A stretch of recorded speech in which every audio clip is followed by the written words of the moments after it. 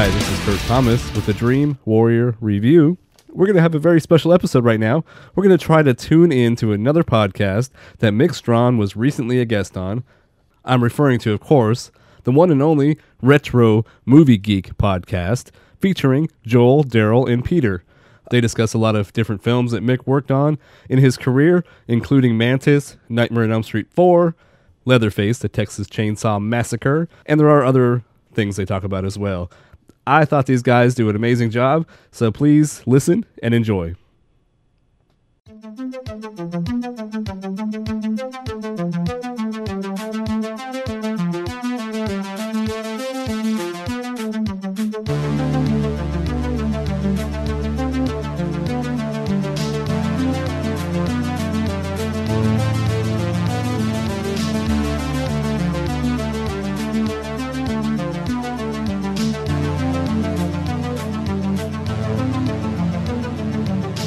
Welcome to Retro Movie Geek, the weekly show wherein we, your humble hosts, watch and discuss a retro movie, which we define as any movie 20 years old or older.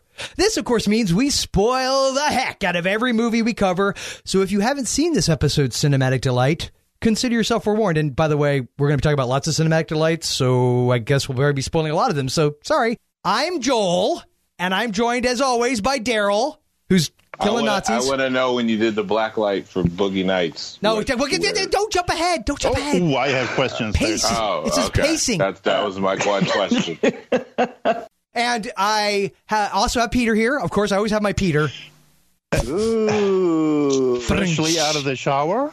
My Peter is fresh out of the shower, so we're happy about that. And we are joined by a man who, honestly, I'm going to go through some of the filmography. You may have heard of the good ones. Yeah, we are interviewing the great Mick Strawn, who is a special effects artist and production designer. He has covered a few movies you might have heard of, just a few. Okay, he's worked on just a couple. Okay, so we've got movies like Blade, Buffy the Vampire Slayer, Nightmare on Elm Street 3, The Dream Warriors, and 4, The Dream Master. Which we have a connection to. We do, and we'll get there in a sec. Don't. Okay. Boogie Nights, right? We got Candyman. He worked on Fat Boy. Oh, ready for this, guys? Fat Boys, Are You Ready for Freddy music video? And I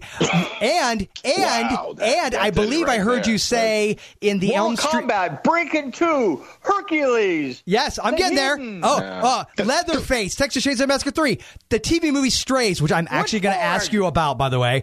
Freddy's Nightmare. Yes, Tales from the Dark Side TV. Is mentioning all the good ones. Armed Response. Fantastic Four. Yeah, we're definitely going to talk about Fantastic Four. And all of that and a bag of chips and other awesome crap. Go to check his IMDb page out. The one, the only, Mick Strawn, ladies and gentlemen. Hello, Mick. Hello. Welcome. I'm doing the invisible box now. Hello. You're here, Mick. Okay. The mic is on. Your mic is hot. Oh, am I hot? Feeling hot. I was born without an interior voice. Okay. So you're just going to randomly say stuff. Well, that kind of like us. All of us, really. Yeah. I've actually been on medication for a while because of it. I'll stay away from my mic a little bit. Okay. Well, here's the deal. So, Mick, we want to talk to you. You've got so many movies that we want to cover, honestly. And I know at some point you would like to, have a family and a life. So we can't keep you here probably for everything. However, who needs that? I know. For Daryl, it's overrated. He's had like 18 wives. So Peter has multiple children. I have 3 children, so we actually attempt every once in a while to see them. Daryl, on the other hand, doesn't care. He's like, whatever. You do? Well, he sounds like it. Yeah, Daryl just doesn't care. So raise my kids. And I forgot to mention Boogie Nights, by the way, he also worked on, which I'm pretty confident Daryl and or Peter, 98% of their questions will have to do with a certain prosthetic special effect in that movie, and they will spend the duration asking about that. Was there really porn going on? Hold on. Cool your jets. I want to tell you a story. Okay. Nice. So, I happen to be working with a company called FTF Effects and FTS Effects, and I had just come off of one show, and I showed up the next morning in the office, and they said, we need you to key another show. The production meeting is across town. Here's the script. Get in your car and go. You're already late. I go, oh shit. Okay, so I grab the script. I'm jamming down the freeway. I walk in and they're just on like the 5th page of the read through. And what a read through is all the main department heads are sitting around a table, and the first AD is reading the script out loud. And at the end of each, a scene or shot, you have to say, this is going to be you're going to be the one that's handling such and such that comes up in that reading. And then you're going to have a little mini meeting on the side after, right? And so I'm seated right straight across from the prop master. And I sit down immediately and I open the script and I start reading as fast as I possibly can. And I have the script like sitting on my knees underneath the table, so that's not obvious that I'm only reading about two pages ahead of everything, right? And I'm like, flipping the pages and flipping the pages and flipping the pages and flipping the pages, and then all of a sudden I see an enormous penis whips out of his pants. and you have to remember, I'm just 2 pages ahead. Now, the prop master was a goof and a guy that I'd known for a while, and he knows exactly what's up with me. He knows that I'm only like a couple of pages ahead. And I have to tell you that this happens a lot in Hollywood. I mean, the last person it seems like the last 3 or 4 people that you pulled on are always just jerked right into that big meeting, and they're just barely, it's fun to watch them. Yeah, it's fun to just watch them like catch up, right? Mm-hmm. And so he's sitting right across from me. And I'm 2 pages ahead. I looked down and he could tell because I just kind of froze. I went, wow. And all I could think to myself was, what the fuck? And I look up and across the table, and I look in his eyes, and he goes, yeah, right. And here it is. And he reaches down into a paper bag under the table, and he flops a great big rubber penis onto the table. Nice. Right in the middle of the table. Yeah. And the whole table just freezes. Stares at the penis for a while. And that was my initiation into Boogie Nights. Wow. So, that seems appropriate. Okay. That does seem appropriate. Yeah. That is the movie that it literally went downhill from there. Well, did you know recently Mark Wahlberg apologized for doing that movie? Did he really? Yeah. Yeah. Why? Very recently. Why? Because it wasn't another Transformers movie? I'm confused. I think he thinks he's going to heaven, and he's getting older, and I think, it's like a guilt with thing? With a penis that size, he will go to heaven. No. Well, wait a minute. That wasn't his. That's the point, that was right? Special effects. Well, I know. So, Mick, did you get to handle the Diggler? Whoa. Someone had to go there. Wow. So moving on to important things. Yeah, let's keep going. Okay, I do want to talk about the greatest movie ever done. Strays or Leatherface? No, Tomboy. Oh, Strays, that keeps coming up. Okay, go Daryl. Tomboy, what are you talking about? Oh, Tomboy. Oh, yeah, with Betsy Russell. Did you get to meet Betsy Russell? Yeah. That's a long time ago, buddy. Is she nice? Yeah. So the point is, so Mick did work on Tomboy, so we'll start there since that's apparently where Daryl and his 12-year-old self wants to go. Right. So what was that experience like, Mick? You know what? To tell you the truth, that the only thing that I can even remember about Tomboy was a scene where I was brand new to the business, and I had just discovered this thing called hot glue. Uh-huh. Oh. Yeah. Right. Yeah. And so I little did I know or understand that movies had lights that were really, really hot back then. Mm-hmm. And we had this odd scene that was a donut commercial in Tomboy. Yeah. it involved us hanging these Masonite donuts that I had hung, that I had created, right? And we airbrushed, and we had like these 20 donuts hanging off of monofilament in the air, and they turned the lights on, and I had glued the blocks of wood to the back of them so that they would, so that we had something to hang them off of. And in the middle of the scene, as the lights heat up, they would just like randomly drop. Oh no! It was like an effect in its own. Yeah. Oh, pretty much Dropping donuts. Yeah, I mean that, and honestly, that and having some kind of ridiculous argument with Penn. Penn from Penn and Teller. Yeah, from Penn and Teller. Oh, Penn and Teller, and we were. Oh no! You know what? That was Limousine. You know what?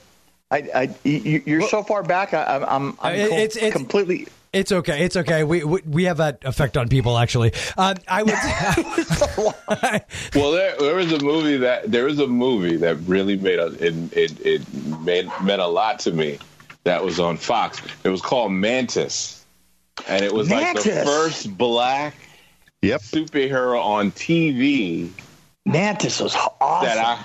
That I had ever seen. Like, there was no black superheroes on TV at all, really. Yeah.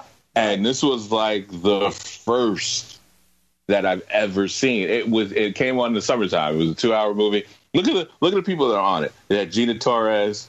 They had Carl Lumbly. Wow. Yeah. The lead. These are leads now. Steve James. Nice.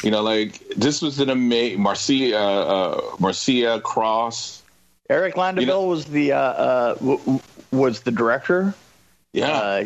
He's a very, very, he's a famous TV guy. That was an awesome work on. I had recorded that. I'd probably watched it like 100 million times, and then eventually they made a TV series before they made. It was great. I mean, you had a guy he was a doctor. He wasn't someone who was a criminal. He was in L.A. He had a tragic story. Guys. We ought to cover that. I've never seen it. Oh, it's great. He had a tragic story. I think his wife was killed. Was his wife killed? Yeah, something like that. And he was he had armor. It was very close to Iron Man, but instead of the heart stuff, it was that he was paralyzed from the waist down. Remember? Yeah, and he had to put the suit on in order to walk. Oh, yeah. I do vaguely remember that, but I don't know that I ever saw it. And he had and it was a mixture of Iron Man and Black Panther, actually, because he had two students who were scientists who were from Africa. Exactly, and he had this wild lair that was kind of like Batman, only done in gold and green tones. He had a ship. Yeah, it had. I designed that car. Designed that car? I designed that room. Oh, Daryl loves you now. You are the lair. It had those really cool control boards with the light that came back up over the back. Oh, you my hero. Remember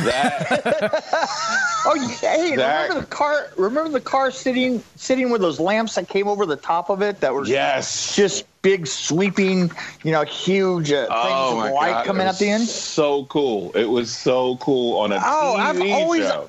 I've always loved that film. I always thought that was kind of like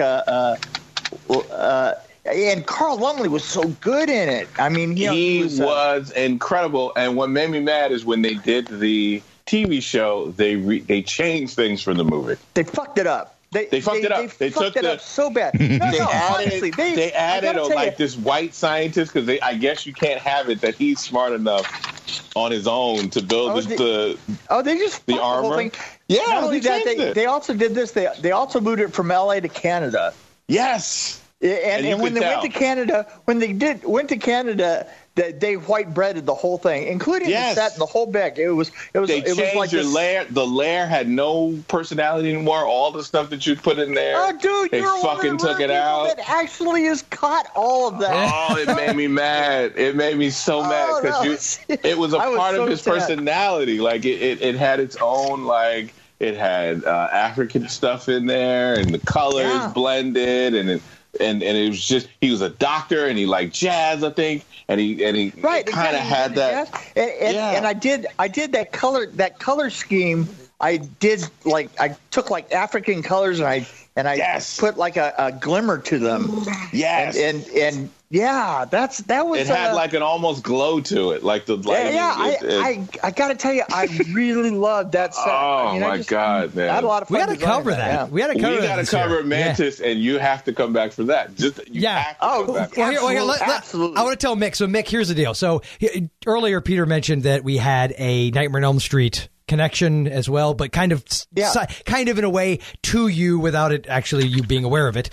We've had Lisa Wilcox on the show twice now. Oh yeah, I love Lisa. Yeah, she's fantastic. So we had her the first time. We did like what we're doing with you, where we just talked about her movies and stuff. And then the second time, we actually, because what we quote unquote normally do, besides go down rabbit trails and never stay on task, is we will talk about one specific movie in episode. So for instance, we'll cover Mantis. We'll all have watched it. If we haven't seen it before, we talk about, okay, this is our first time seeing it. If we had seen it, like what was it like watching when we were younger versus now, that kind of thing, back and forth. Then we talk about the movie in depth. So if you're interested, after we do the interview and everything, maybe in another couple months or something, we can have you back on again. We cover Mantis with you, so you could, as you watching it as a viewer, and as well as the guy who obviously worked on it, so it could be weird. I will declare we do this in February because it is Black History Month. Oh, okay, you know what? And Daryl, as our resident guy who just gets to pick those movies in February. That's right. Your white guilt will get me to win. Yes, it will. I've got many Mantis stories, but I'll tell you one real quick. Okay. Yes. This was interesting. We got at the very end of Mantis, and Mantis was. You have to understand, Hollywood is, it's got this kind of segregated nature that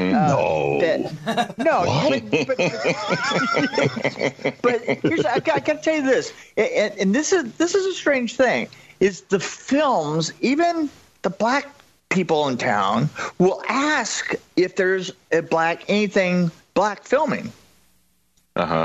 This was way back when, in the day, right? Yeah.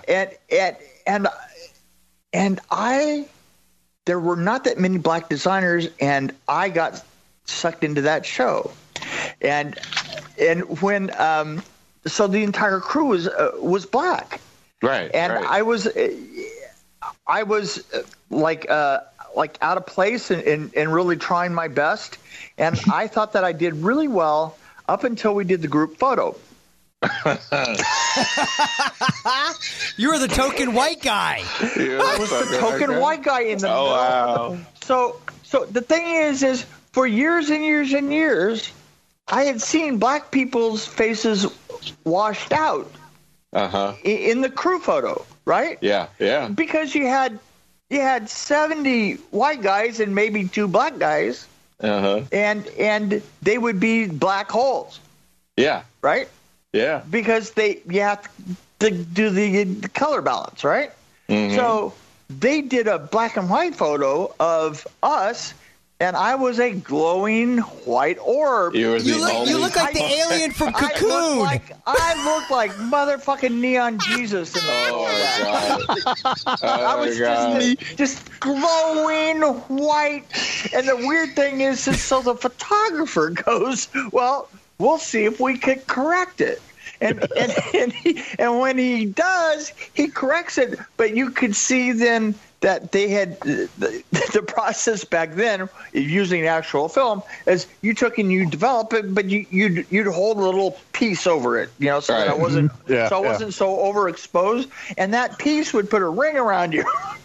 Oh my gosh! So I had to either go with being the glowing orb or being the guy that had a circle around him. You were the white Jesus. I was the white Jesus. It was fucking hilarious. It was the best crew photo I ever had. Oh my god! That's funny. I did not have one feature. I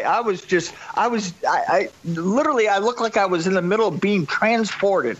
That's awesome. In a Star Trek episode. That's fantastic. Oh my god! Now I did want to ask, and we I'm sure can when we do the Mantis centric episode, we can. I'm sure you'll have other stories that will make Daryl ecstatic for the rest of his life. So yes, I did want to ask you, Mick, and this seems like the kind of question one would ask at the beginning of an interview, but not here. When did you get your start in the film industry? And also, going in conjunction with that, what got you wanting to make movies? Was it something you'd always wanted to do, or you just kind of, fell upon it, stumbled into it? I had no desire to work in movies. Let me put it this way. My sister was, she was a theater major, and she wound up working in New York, off Broadway, right? Mm-hmm. And she was quite a bit older than I am, and so she worked costumes in off Broadway show for the longest time, and she met a guy who got a commercial for a Canadian safety for the Canadian Safety Board, and what it was and this sounds so Canadian. They had $5 million that they had to get rid of by the end of the year. Tax shelter. Wow. And so they decided to make a Canadian safety commercial, and they decided to do that because they had so much money, they would do it sci-fi style. Wow. And so my sister just happened to know the director, and he had no idea what he was doing. So they just came to L.A. and decided to start putting together this commercial.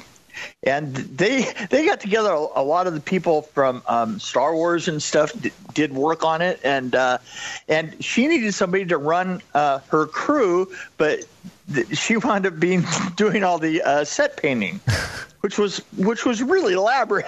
she needed a crew, but she didn't want a crew.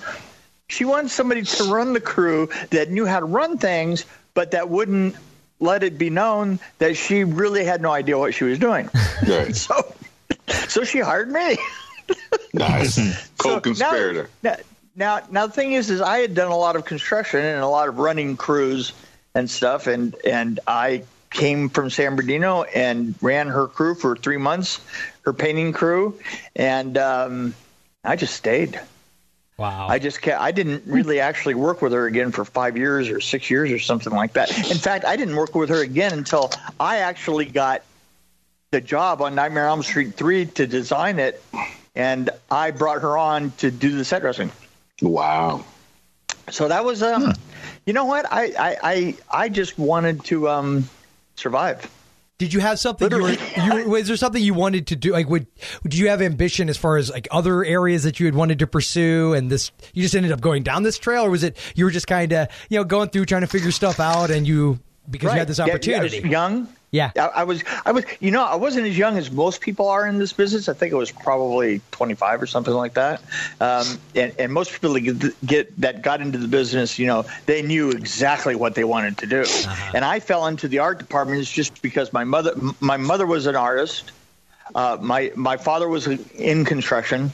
My sister kind of knew the ropes of theater, and I just kept going. Awesome. As soon as I had an excuse, I already had 2 kids at the time, so I was. I remember that I thought it was so easy because I got in that original job, and so within the last week of the original job with CJ, with my sister, I moved to Canyon Country, which is right above town, and I didn't know anybody, and at the end of the job, all of a sudden I realized I had to go out and get another job. And so I had been listening to people talking around that were working on this commercial, and I heard the names of like certain projects and stuff. And so I just sat down and created a resume and started just going around giving out this resume and stuff. And I got work. And I remember that there was when I was about 5 years into the business, I remember I had like a very kind of sketchy period where I had to take all these years off that that I hadn't already been working. Gotcha. So there was some creative license, is what you're. So you hustled. Creative license could have been my name at the beginning of my career. But I think Daryl just hit the on the head, though. You hustled. And let's be honest, that's the only way you make it in that business, in a lot of businesses, but certainly that one. Yeah. No, it really is. It really is hustle. I mean, I don't think anybody I think these days I think people look a little bit more towards, your college and background than they did back then. Mm-hmm. Well, it's easier to look it up now. Yeah. That's true. Yeah, well, no, it is. It is easier to look it up now. I mean, people, before you walk into the office, people know everything that you've done nowadays. Yeah. Didn't used to be that way. I mean, and really, in all honesty, all the crap that I've done in my career would do probably another 2 more pages in that on IMDb if I ever actually sat down and updated it. Updated it, but I really don't give a crap now. So but I mean, if somebody starts out now, every little tiny thing that they do shows up on the internet. Right. Yeah. At different times. Sometimes it's good, and sometimes, Yeah. Well, what happened? Well, we already talked about recently we talked about Fantastic Four, right? Yes. Right. You worked. Well, I mean, we did a show on that movie. Yeah, we covered the 1994 Fantastic Four actually in our last episode. Last week. Yeah, last week's. So it's something to have someone that actually worked on that project. Really? Yeah. You already covered that? Yeah. We already covered that. And honestly, Mick, it is a coincidence because we had already planned on doing that as the first movie of the year with a friend of ours who came on as a guest. And I don't know why at the time I hadn't even put 2 and 2 together in my head about the fact that you had worked on it and that we had you coming on. You did it on purpose? No. I production designed that son of a bitch. That's awesome. All right, so what question do you have then, guys? Because I feel like there's so many that could be asked. We got to get in. But I just want to know, because we watched the documentary. This is one of the few movies that had its own documentary. Right. And Marty Langford, right? Mm-hmm. The guy who did the documentary. Yes. Doomed, right? I swear I got up and gave him such a ration of shit. You did? I did, because I should have been on that.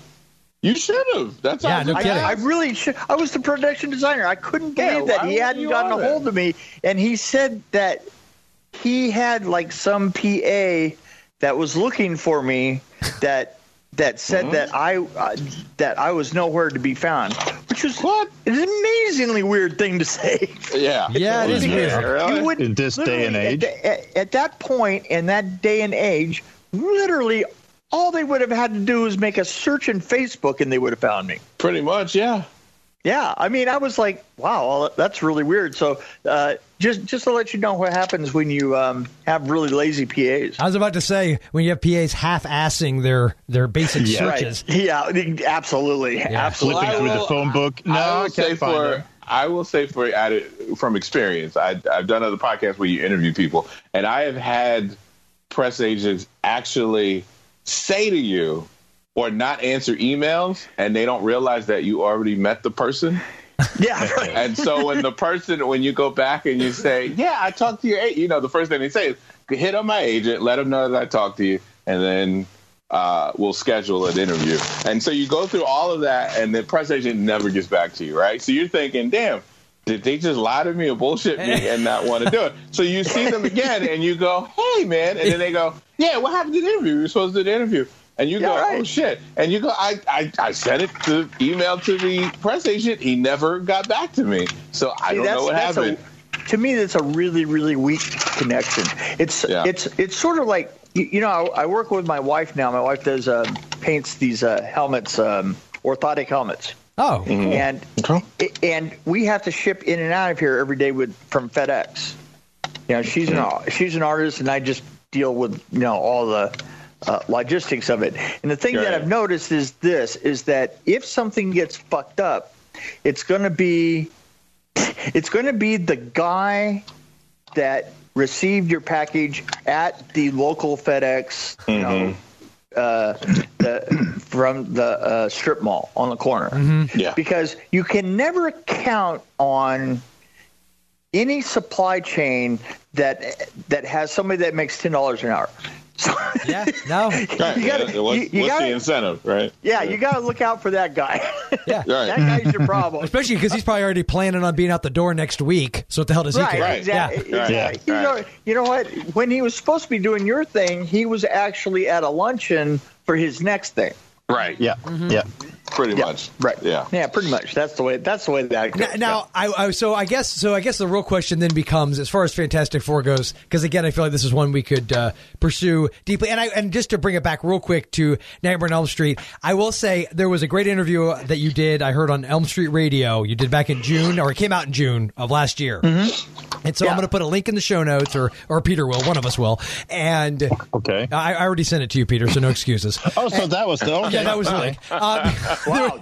Hey, there's your $10. There's your $10. There you go. Right there. Yeah. There you go. $10?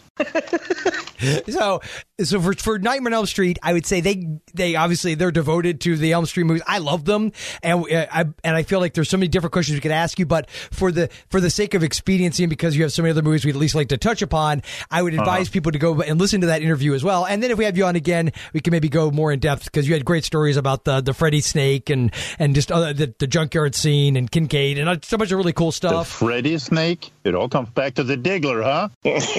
So that being said, so Fantastic Four, you say you're the production designer on that.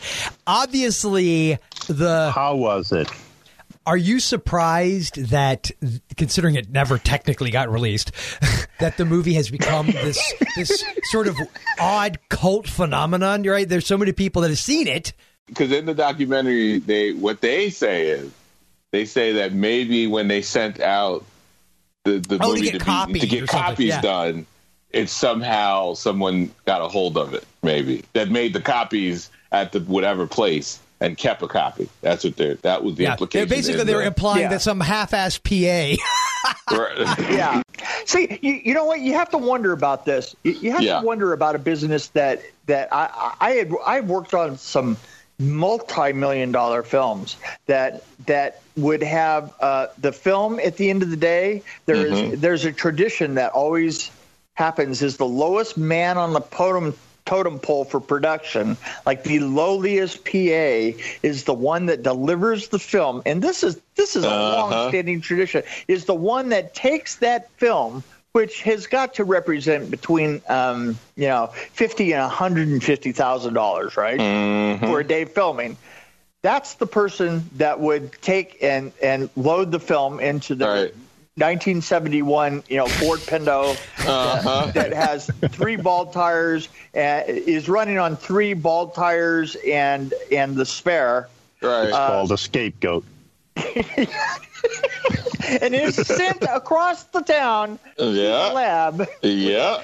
The number of times that I have looked, that I've like sometimes done it like a gag that could not be duplicated, and then watched the PA get in their car or on their scooter. Oh, God. On a Vespa. Yeah, right, on a Vespa. And leave the set with it for a 20-mile journey back into the heart of L.A. How could that possibly go wrong, Mick? Yeah. How could that... There's a film called And God Said. Oh, and God Spoke, the making of. I love that movie so much. And God Spoke, where the guy gets, the PA gets lost. Yes, take the film in. Right? Yes, I swear to God, I was cracking up so hard. I love that movie that part because I'm like, oh God, that's so true. That movie's so classic. I love that. That and the first AD telling a joke. Oh yes, he keeps getting interrupted. Yeah, go ahead, check. Yeah. Cup. So anyway, so it makes perfect sense. Like when he said that on the thing, I was sitting there going, yeah, okay. Yeah. I worked on Sid and Nancy. Oh wow! And at the very end of Sid and Nancy, I built the Chelsea Hotel. That was the set. Wow! It was a pretty well done set. Damn. I built that whole set, and at the very end, they thought that they had an issue with the they thought that they had an issue with the gate on the film, and what they were literally going to fly back to Britain at the very, like within 3 hours at the end of filming, and we were supposed to eliminate the sets. And Alex Cox found out that there was a rumor that a day before that there had been a slip in the shutter of the main camera. And so he just walked over and grabbed the sound tapes. And then as they're taking him to the airport, he says, you go in and you, before anybody tears the sets down, before I go back to Britain, before anything else happens, you develop the film and tell me if you had a shutter slip. And we had to freeze everything. Oof. He had to be put in a hotel, and for a day, everybody had to just cool their heels and stop until they developed the film and reviewed the dailies. Wow. Huh. Yeah. Wow. So, but just think of that. It's just because he happened to grab the sound tapes. So they had to, not only did they have to develop it, they had to develop it without syncing the sound to it. Yeah. Yeah. That's crazy. So that's how easy it is just to grab things. You're going, wow. Yeah. Well, you'd be surprised the copies that would get out. Like I've seen I've seen the review copies, like the studio gives out to the people that are part of the voting and stuff. And I've seen it on the street. Like I've seen it at flea markets. Well, you're in New York, so. Yeah.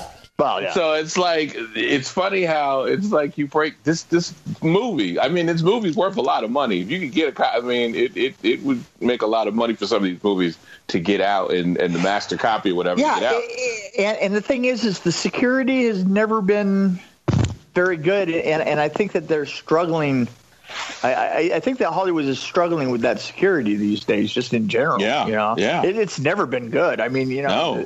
There's so many people working on the damn thing anyway. So yeah, and we used to call what we used to say. We used to get on the studios with a studio wave.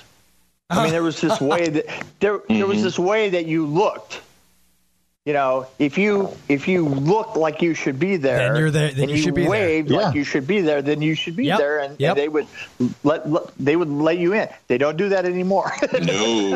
No, that's the old classic. You walk around with a pen and a clipboard, and you look. That's right. He looks important. Look official. Yes. Yeah. I'm going to go. Let him in. I will go back to Eric Landeville on Mantis.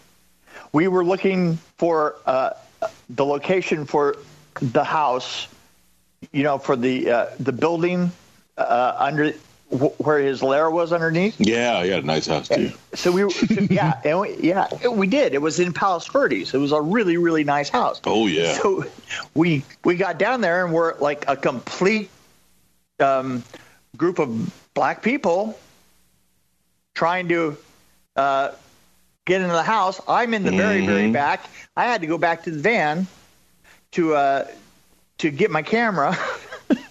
And all of a sudden one of the PAs comes up and grabs me and pushes me through the whole group of people. Yep. And puts me right in front of the owner who had just opened the door and went, look. He's a white guy. Oh, that's horrible. No, that's real. Oh, I believe in it. No, Daryl, just so we're clear, I know it's real. I'm just saying it's horrible. It's real. I know. As soon before you even finished, I said, when you described that situation, I said, yeah, you were like, oh my God, the white guy walked back to the truck? I already know. No. That's bring him back. Dude, I learned so much through that film. Yeah. Oh, yeah. Yeah, that's right. Wow. Yeah. It's like that's what our security is. Yeah, especially back then, our security was, but if you acted right, if you look like a duck. Yep. It's like, oh yeah, sure. Not even a thought. Yeah, sure. Yeah. So instead, on that movie, instead of walking around with a clipboard, you walked around with a white guy. Yeah, exactly. You carry a white guy. Yeah, a white guy. Didn't have a representative. He looks legit.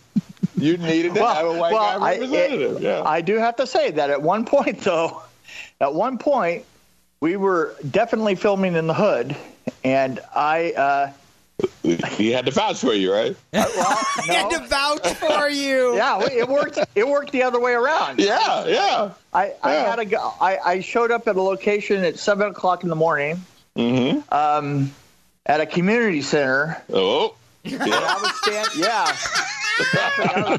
was standing on the footstep there, and evidently the chain of command didn't get the message down. And I had a guy open up a pair of those double doors with a shotgun. Jesus.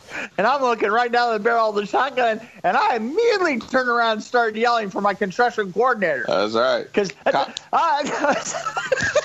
white guy. I just realized that is the exact opposite of what had happened to us earlier in the show. Right. That's right. You should have just yelled, "I'm the token white guy. I'm the token white guy." No, you gotta have a representative to be like, you gotta represent, right? I know him. You got to be the one to say I know him. It's okay. Okay. So I did want to ask you about, are you a fan of horror movies in general? Because obviously you've worked on some great ones. So are you a fan? Yeah. Okay. Oh, yeah. Because a lot of people aren't, right? A lot of people, there are people who work on them that aren't. Well, you know what? The strange thing about that is that because I came with a certain set of talents, I had to become a fan kind of after I started working on them. I'm not going to say that I got pigeonholed. I loved the challenge of a problem. And the thing is horror films present such a long set of problems. I mean, they are technically the most challenging films that you can do. You know, in terms of you're trying to build a trick. You know, you're sort of like the mechanic that stands behind David Copperfield. Only you're not doing 5 tricks for a show. You're doing your trick. You're doing like 30 or 40 different tricks a day to pull everything together, right? Yeah. And I love that aspect of it. And after a while, I just love the fact of being, of the thrills and all the rest of that. And I am more of a fan these days than I was while I was doing it. Okay. Yeah, I am a tried and true fan, and I have been throughout my childhood. I was a very sensitive kid, so as a little, I would expose myself to stuff and traumatize myself. And then as I got into my teenage years, I just became obsessed with like Fangoria and any horror movies that came out, I was on top of. And But you have a psychological problem. That's definitely without dispute. Yes. That is 100% true. Until you see him, and he's just the most white bread dude. That's Daryl's loving way of saying that I'm soft, and horror is the only thing dark about me. He loves horror. Is he lifelike, though? I am lifelike. I squeal when you squeeze me. Lifelike. He is that. Yeah, he is such a happy sleep by 8 p.m. kind of guy. I get up early though. To be fair, I get up like 5:30. Do you see that? He says I get up early. I do. I get up early. My wife used to crack up because there used to be this thing that was called the Surgery Channel back. I remember that. I think I remember that. Way back in the 80s and the 90s. There was this channel called the Surgery Channel. It was I still have no idea what the concept was of a channel that they just. It was surgery porn. Absolutely, it was surgery porn. Yeah, surgery porn is exactly what it was. And my wife was just fascinated by surgery porn. Right. And the thing is she would I'd walk in the house and I would almost faint every time I looked at it. She'd go, really? This bothers you? And I've seen pictures of you. I've seen pictures of you in rooms that had organs and blood everywhere and, people dying left and right. It's not real. And they go, well, yeah, but that ain't real. Exactly. You could go for the real stuff and be all right with it. That's the scary stuff. And here's the thing, Mick. I am such a fanboy of special effects, and I mean, I think with anyone listening to the show and who's ever listened to the show is not remotely surprised to know what fanboys I think we all are of practical effects. Yes. To me, the effects, men and women, especially of that 80s, now pretty much like Dick Smith on, to me, are like the rock stars. Like those are the people I want to read about. Fangoria, I would always immediately want to read the articles that were behind the scenes about a movie, but when they were talking to Screaming Mad George and Yeager, which I know you worked with Kevin Yeager right on Nightmare 4, and right. You have to remember that there's also another angle to all that most people don't, is all the practical effects. See, what we used to call practical effects is we used to break practical effects away from makeup effects. Mm-hmm. And one became something called mechanical effects, and others stayed as makeup effects. Mechanical effects, to me, were always a blast. And that was something where I several times over the years I worked as a foreman for Peter Chesney in his company that did mechanical effects, and mechanical effects were the difference, right? What are the mechanical effects? Well, wouldn't it be the one that you build? Like if you want something to explode out of a guy's chest, you had to build that kind of apparatus. The Freddy worm to me would be mechanical, right? It wasn't. It wasn't? No. In the walls, it would be. Okay. Oh. Okay, that's a mechanical effect in the walls because it doesn't deal with the worm itself is a makeup effect. Oh, okay. It comes out of this. It's the term effects. Its definition is anything that moves that isn't an actor or that is not an actor or is not transportation is a mechanical effect. Oh, okay. Oh, so nice. you have your rain, your snow, anything that explodes, a good chunk of rigging. Let me give you a really good example. Nightmare on Elm Street 4, okay? The junkyard scene where the cars are starting up and the cars are leaping to get in Kincaid's way. When Kincaid throws a car and hits Freddy, those are mechanical effects. Poor Kincaid. Yeah, poor Kincaid. The waterbed gag in Nightmare on Elm Street 4 is mechanical gag. Okay. The fire when the boiler bursts back into flames, that's a mechanical effect. Now let me ask you this: so would Freddy, when he's coming back together in 4, I think I heard you say that was wax. Now that's interesting because I was just going to say that's a combination. Okay. Because in order to create the heat, in the room, it's a mechanical effect. In order to build the prosthetic that melts in the wax is a makeup effect. Okay. That's interesting. I actually love an episode where I learned something specific. That's really cool. Yeah, that's very cool. How dangerous was that particular scene? Which part of it?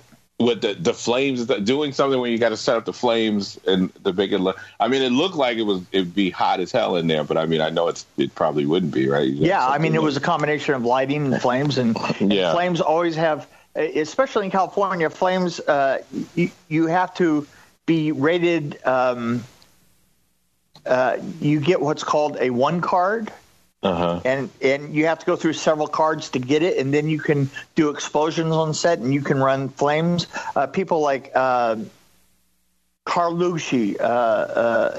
Carlucci is a 1 card. He does a lot of flames on set. I actually had a 3 card for a while, so I could do flames. I couldn't do explosions.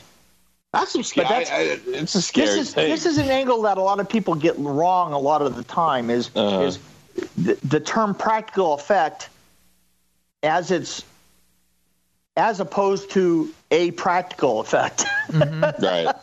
A practical effect would be anything that's actually done on the set that isn't done digitally. Okay. But the separation between practical effects and makeup effects.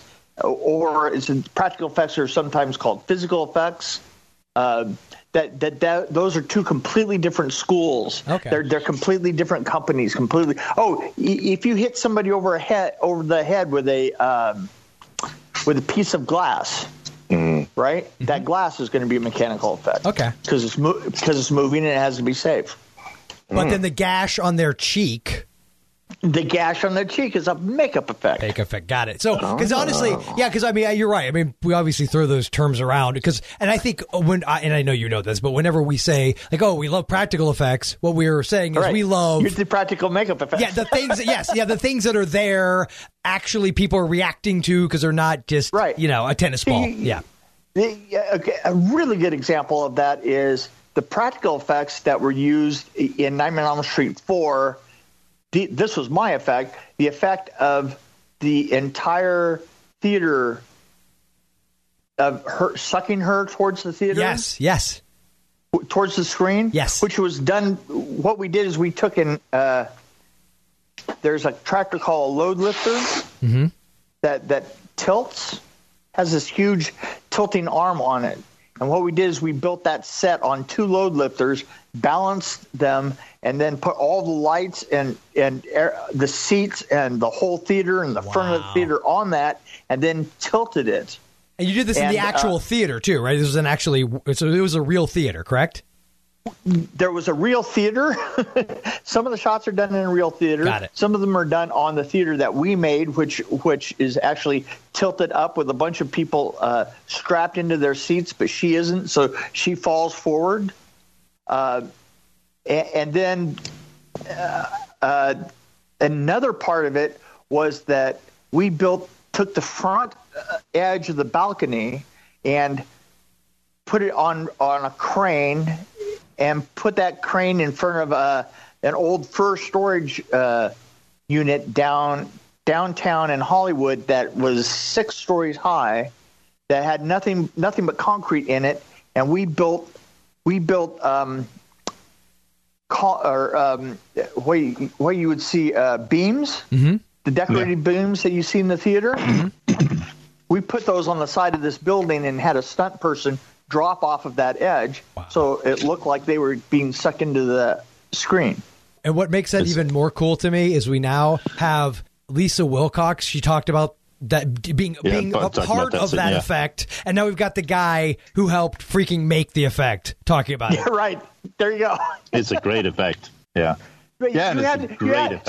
So you have to understand how many different pieces that was that are not involved in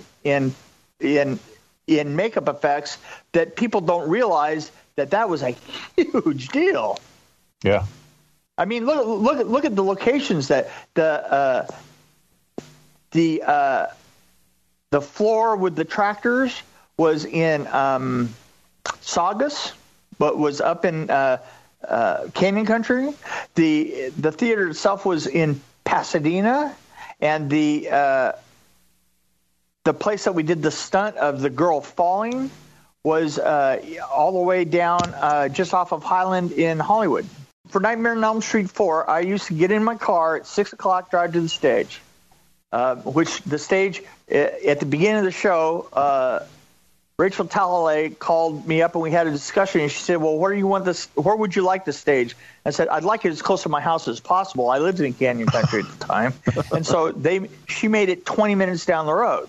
So I would go to the stage in the morning, and then I would go and visit the junkyard, and then I would leave there after a couple of hours, doing some drawing and running the sets that are around there. I would get in my car, and I had a 54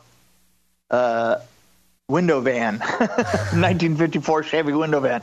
I would drive to the junkyard that we were making from scratch. All those cars were moved off of the property, and then the cars were placed back on one at a time, and all of them were tethered back to rail. Those barriers that you see on the side of the freeway? Yes. Yeah. There was a huge ring of those all the way around that set that we cabled all the cars to, and all the cars leaned in a little bit so that they would look very ominous.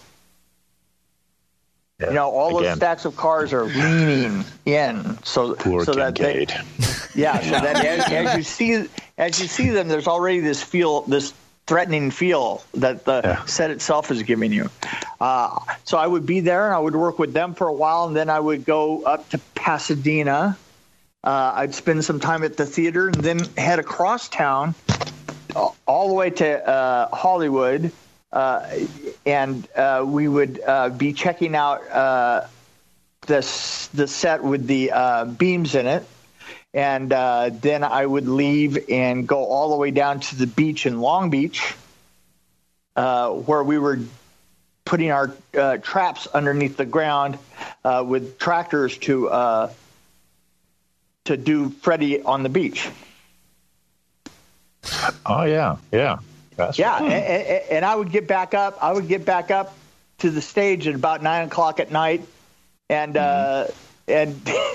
and spend probably until 1 o'clock in the morning, and then do it all again. Damn. That was my process for months. Wow. How did you not go crazy? Oh, I did go crazy. You can see it all over the screen.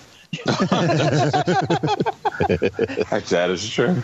So, Mick, I don't know, you may have already seen it in the past, but I don't know if Peter and Daryl have. But Lisa had done a series of location-type videos where she revisited some of the locations. Oh, yeah. Yeah, and so I just put one in the Skype, so that way maybe Peter can add that to the show notes if he remembers, because I won't. Cool. But because she went to the Rialto, where I guess you guys did part of that sequence you're talking about. That's awesome. Yes, she did. Very cool, very cool. All right, so as a horror fan, and this movie in particular holds a special place in my heart, which is going to, especially once I reveal what the movie is, it's going to be deeply and profoundly disturbing. I know which one. Munchie-Chi. Not Munchie-Chi. No, first off, it's Munchies. Does it start with a B?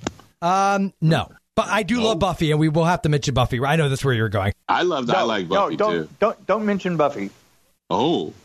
No. You got to understand something about Buffy. Is Buffy wound up on my resume because I worked with Joss Whedon to do the original setup, and then we left before it started. Got it. Really? So Candyman, huh? It's okay. No, Candyman. I love Candyman, but that's not the one. Well, I want to ask you about Blade after you get done, Joe. Okay, this is like literally a nostalgia thing for me. Okay. I have mentioned on the show before, I had, for some reason, this one videotape that I had as a kid that I had 3 movies on, okay? I had Halloween 4, Return of Michael Myers. Yes. You know where I'm going with this. Okay, now. I had Gleaming the Cube, which makes no sense because it's not horror. I obviously wasn't worried about genre classification at that point. No, and then I had Leatherface. Here we go. Texas Chainsaw Massacre 3. I love that movie so much. Okay, yes, that I actually found they had done like a comic book adaptation of it, and I like scrounged the money together. They had this little local bookstore nearby, and I walked over there after school. I think I was in 9th grade or whatever, and I got them, and I don't know what it was about. I just loved. I mean, it had Ken Foree in it, which made me very happy. But I love that movie. Oh, yes. I love that movie. So I know it's David J. Shaw, I believe, wrote it. And I know that there's been some talk about how much it got cut, edited down and whatnot. But I'm just curious to know. And of course, Viggo Mortensen, like early Viggo Mortensen's in this movie. And before he became Viggo Mortensen. Yes. I mean, it's funny because if you look at that film, he was just a Dane back then. He was just a Dane, and I can say that. Yes. Yeah, he was a young pup. He didn't have any of the Viggo Mortensen charisma, or he had that look. Yeah, you didn't know from watching him in that movie that this guy's going to go on to be Aragorn. Exactly. He's just one of the guys on the film. Yeah, exactly. Yeah, that's awesome. So, what was your experience on that? Like, what was your job like? Is there specific things that you can recall working on from that movie? What was the experience like? We built all of it. I'll tell you one thing. Really kind of funny as hell is the disgusting bathroom. I actually had a real life model for that. Oh God! There was an auto parts. Oh store. No! I'm not kidding. There was an auto parts store that was where my dad used to go and get parts to fix the cars in the 60s, right? And I just remember going to the bathroom one time, back in the bathroom, and I'm a little kid, and these guys didn't even think about it. And so I need to go to the bathroom. Well, use that bathroom. And that cutting up pictures of naked women with the disgusting sink, with the toilet that had never seen anything like soap. Clean. yeah, like it had. Wait, let's put it this way: it hadn't been cleaned. If you carried a bottle of Lysol in there, the Lysol would run for its fucking life. Oh, wow. It was unbelievable, like and I got to tell you, it scarred me. I'm just looking around, going, "Oh, this is disgusting." I'll just pee in the corner. Even as a kid, and you want to see your first, boob and all the rest of that. It was so overwhelmingly gross because there was also that thing about like people.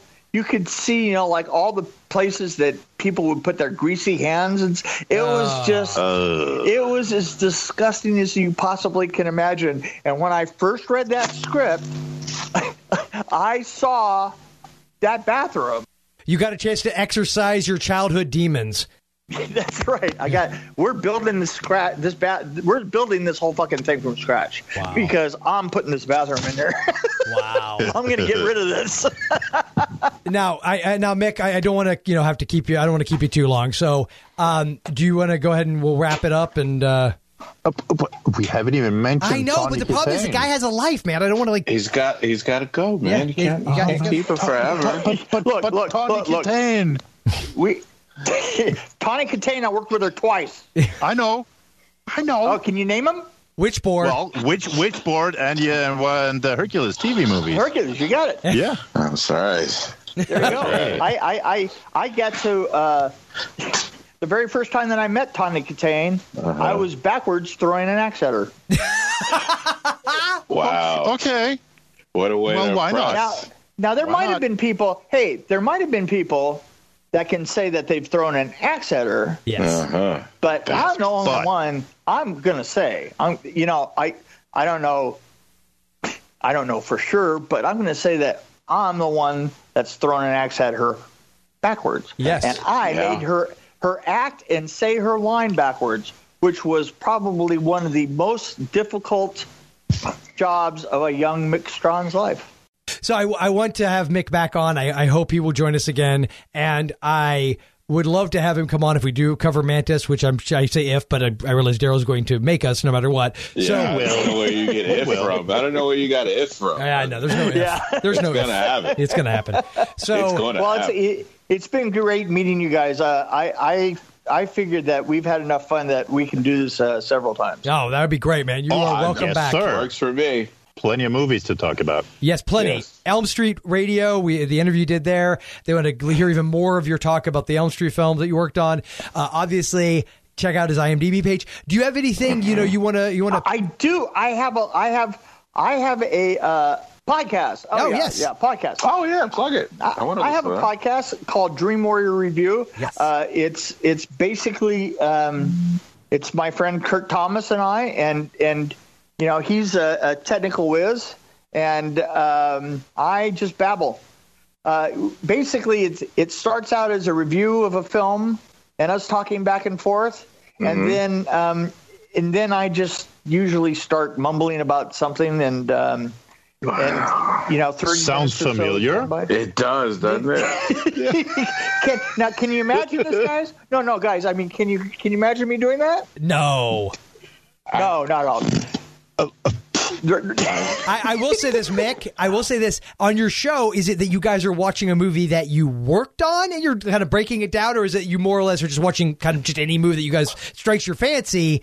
We go to the theater and see what's current. Okay. You know what I would love? And the thing is usually something current will jog something in my memory, and I'll start. And there's the rabbit trail. Yeah, there's the rabbit trail. We like rabbit trails. Yeah. Go to Lizardo Studios. That rings a bell. She does orthotic helmets. Is it Lazardo Studios for the business you and your wife do? Is it Lazardo? Right. Okay, studios, and we'll have all this in the show notes, so we'll have links to it. Do you have a computer right there? I'll take a look at it. Yep, absolutely. Yeah, I always love cool, creative, arty things. So she's very cool, creative, and arty. Oh wow, those are incredible. That's awesome. Yeah, there you go. Snoopy. Is it awesome? That is really awesome. Yeah, so the Hungry Caterpillar. You can tell I have young kids. The Very Hungry Caterpillar. See that? Oh yeah. See, and if you've got young kids, you know all those references. Oh yeah, this is great, man. These are fantastic. Fun stuff, huh? Yeah, that's great. The other thing that I wanted to bring up, and just to throw this out, Fredheads, the documentary. I'm going to be showing up in Fredheads. Okay. Oh, okay. Ooh. Yeah, all right. Well, Mick, thank you. It has been an honor to have you here. It's been a pleasure. Oh, great. Yes. You guys have been fun. We'll see you guys. All right. Have a great one. All right. Go take care. All right. Thanks. You guys are great. Okay, thank you, man. Bye-bye. Bye-bye. Okay. So thank you to Mick. That was a fantastic interview. I think you guys will agree, right? Yeah. Yes, and the Mantis podcast will be starting in a couple of weeks. I honestly, I can say this, and I'm not even joking. I don't know that I've ever heard you perk up, Daryl, like that with anything we've ever done about anything like you did when you realized he worked on Mantis. Like, I mean, I think you thought Lisa was awesome. I think you've always been great with any guest we have on, but it was hilarious to me the second he's brought up Mantis. Mantis is it? No, that was fantastic. Yeah, it was like you were like Mantis. A kid. You could hear the kid in you. Oh, well, it was the first time I ever saw. Like I said, it was the first time I ever saw a black superhero. A live action. I actually really want to watch that now. Reading through it while you guys were talking about, because I remember the name, but I never saw it. You can hear my sadness when I could do it. We could do an episode of my happiness of that movie, and then hoping that they do a TV show. Yeah. And then it took a long time before they got the TV show greenlit, and then the TV show starts, and I'm happy and I'm ready, and I turn it on, and then that's when I lost a part of my soul. That's how I became the person that I am today. Yeah, and then you watch Kazam because there's no hope. That's what I learned. There's no hope. There's no hope. And don't get too happy. No. Wow.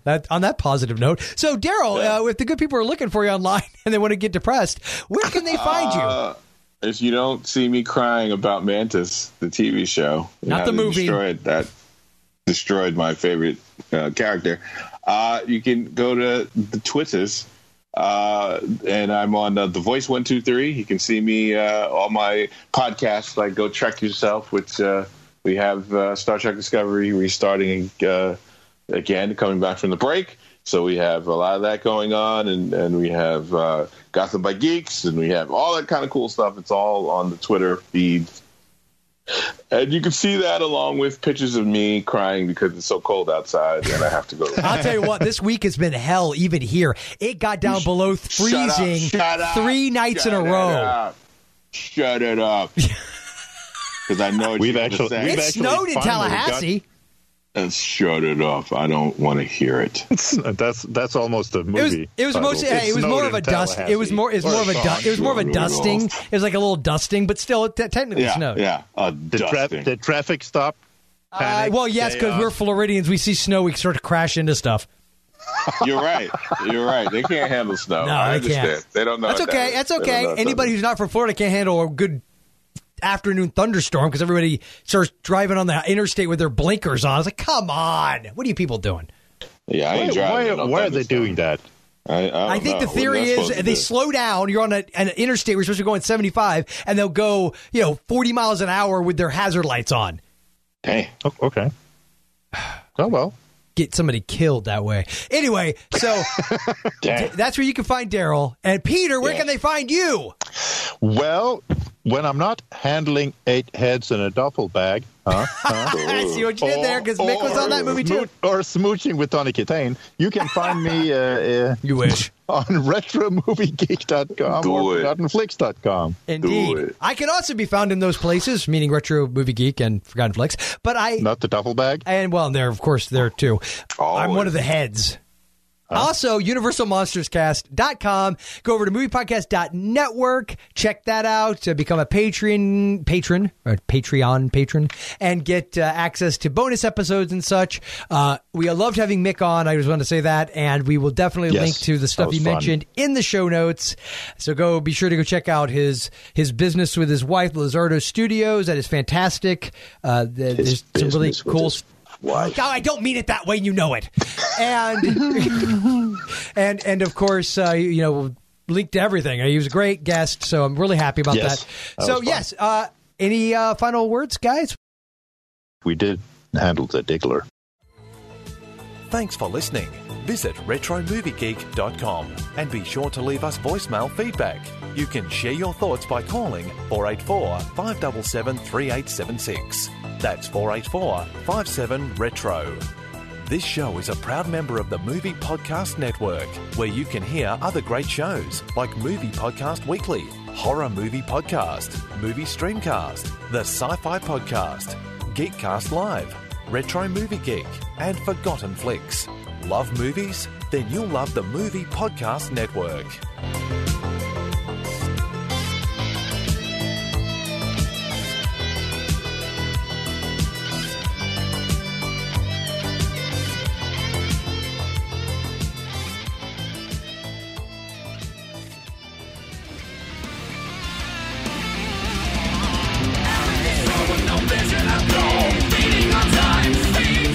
Along with Mick Strawn, this is Kurt Thomas with the Dream Warrior Review. Thank you for joining us, and thank you, Retro Movie Geek, for letting us listen into your podcast.